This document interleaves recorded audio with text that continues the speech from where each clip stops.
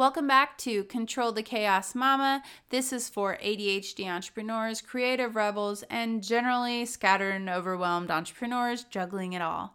So I want to talk today about rejection sensitive dysphoria. Now, I didn't even know this exists, and let me preface this by saying I am not a doctor. I am not trying to diagnose anyone with ADD with this podcast. I am simply trying to give you tools, strategy, and support if you are feeling like you can't focus or that you are suffering from executive functioning issues, if you are wanting help, okay? And so I know that and a lot of times we can't control so many aspects of this, but at the end of the day, even if I can offer you support or to feel like I can say me too whenever something like this comes up, then I think there's value in that. So first of all, I want to let you know that I went to ADD. It's really attitudemag.com, but it does have ADD in the title. So if you want to check it out, it will tell you all about rejection sensitive dysphoria, but if you're auditory like me, I will go ahead and tell you it is actually an emotional response that is where you're super sensitive and triggered by this perception that a person has rejected or criticized you. And I want to preface this by that special word where it's the perception. And so I want to give you a couple questions that you can ask to really kind of dig in deeper to see, is it true? Is this person saying it or writing it? Because I think when you write something, a lot of the tone and different things can be totally missed that is really valuable for implying how someone is actually saying something.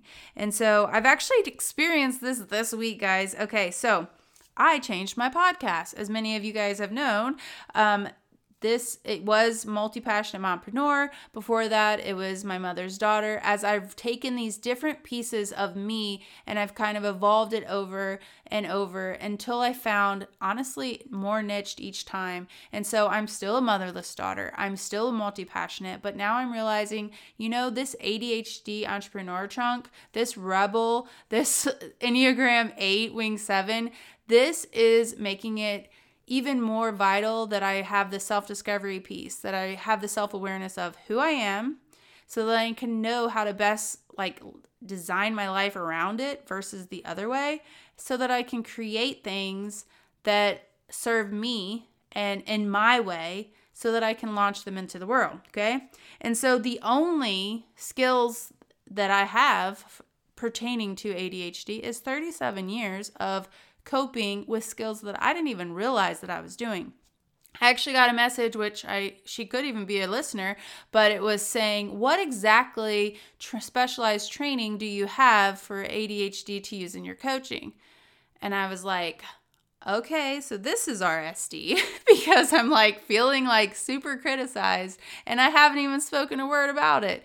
And so basically, whenever this happens, you kind of need to ask yourself, is it true? And then if it is, prepare for it. So if someone was to say, you shouldn't be doing that, would that cause you to stop? And if it would, then you need to prepare for that by surrounding yourself with people that know you better, okay? So I want you to think of people who know you, who could be a better judge of the things they're speaking to. And the thing is it was over a Instagram message. I'm sure she meant no harm, but I definitely wanted to retreat. And so I feel like me being an Enneagram 8, and Enneagram 8s go to a 2 whenever they are healthy and secure. So they're very protective also. And so I want to protect all of you from feeling this way.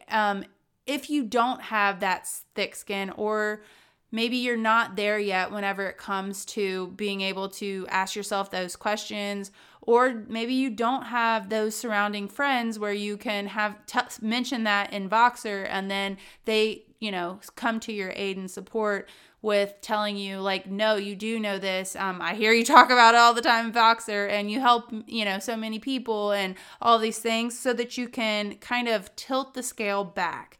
And so that's one of the strategies I've done. It has not always worked. I know that I've experienced this even in high school and I just really didn't know that was a thing. Another thing I did and that I do that I didn't realize was possibly a symptom of ADHD is stimming. And so that could be where you're listening to the same song over and over and over. My sisters can attend to that I would get kind of obsessed over a certain song and I would just replay it over and over and over. Or a movie, Coyote Ugly.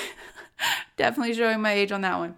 All right, so another thing that I noticed is body mirroring. And this is a strategy that I have done, and I joke about it because I would say, hey, can you come over? And I don't need you to help me clean out the garage, but can you just like sit there and let me soak up your energy? And it's not even about me soaking up their energy, but I realize now that what it is every time I go back and look at them, it would remind me what in the world I'm supposed to be doing.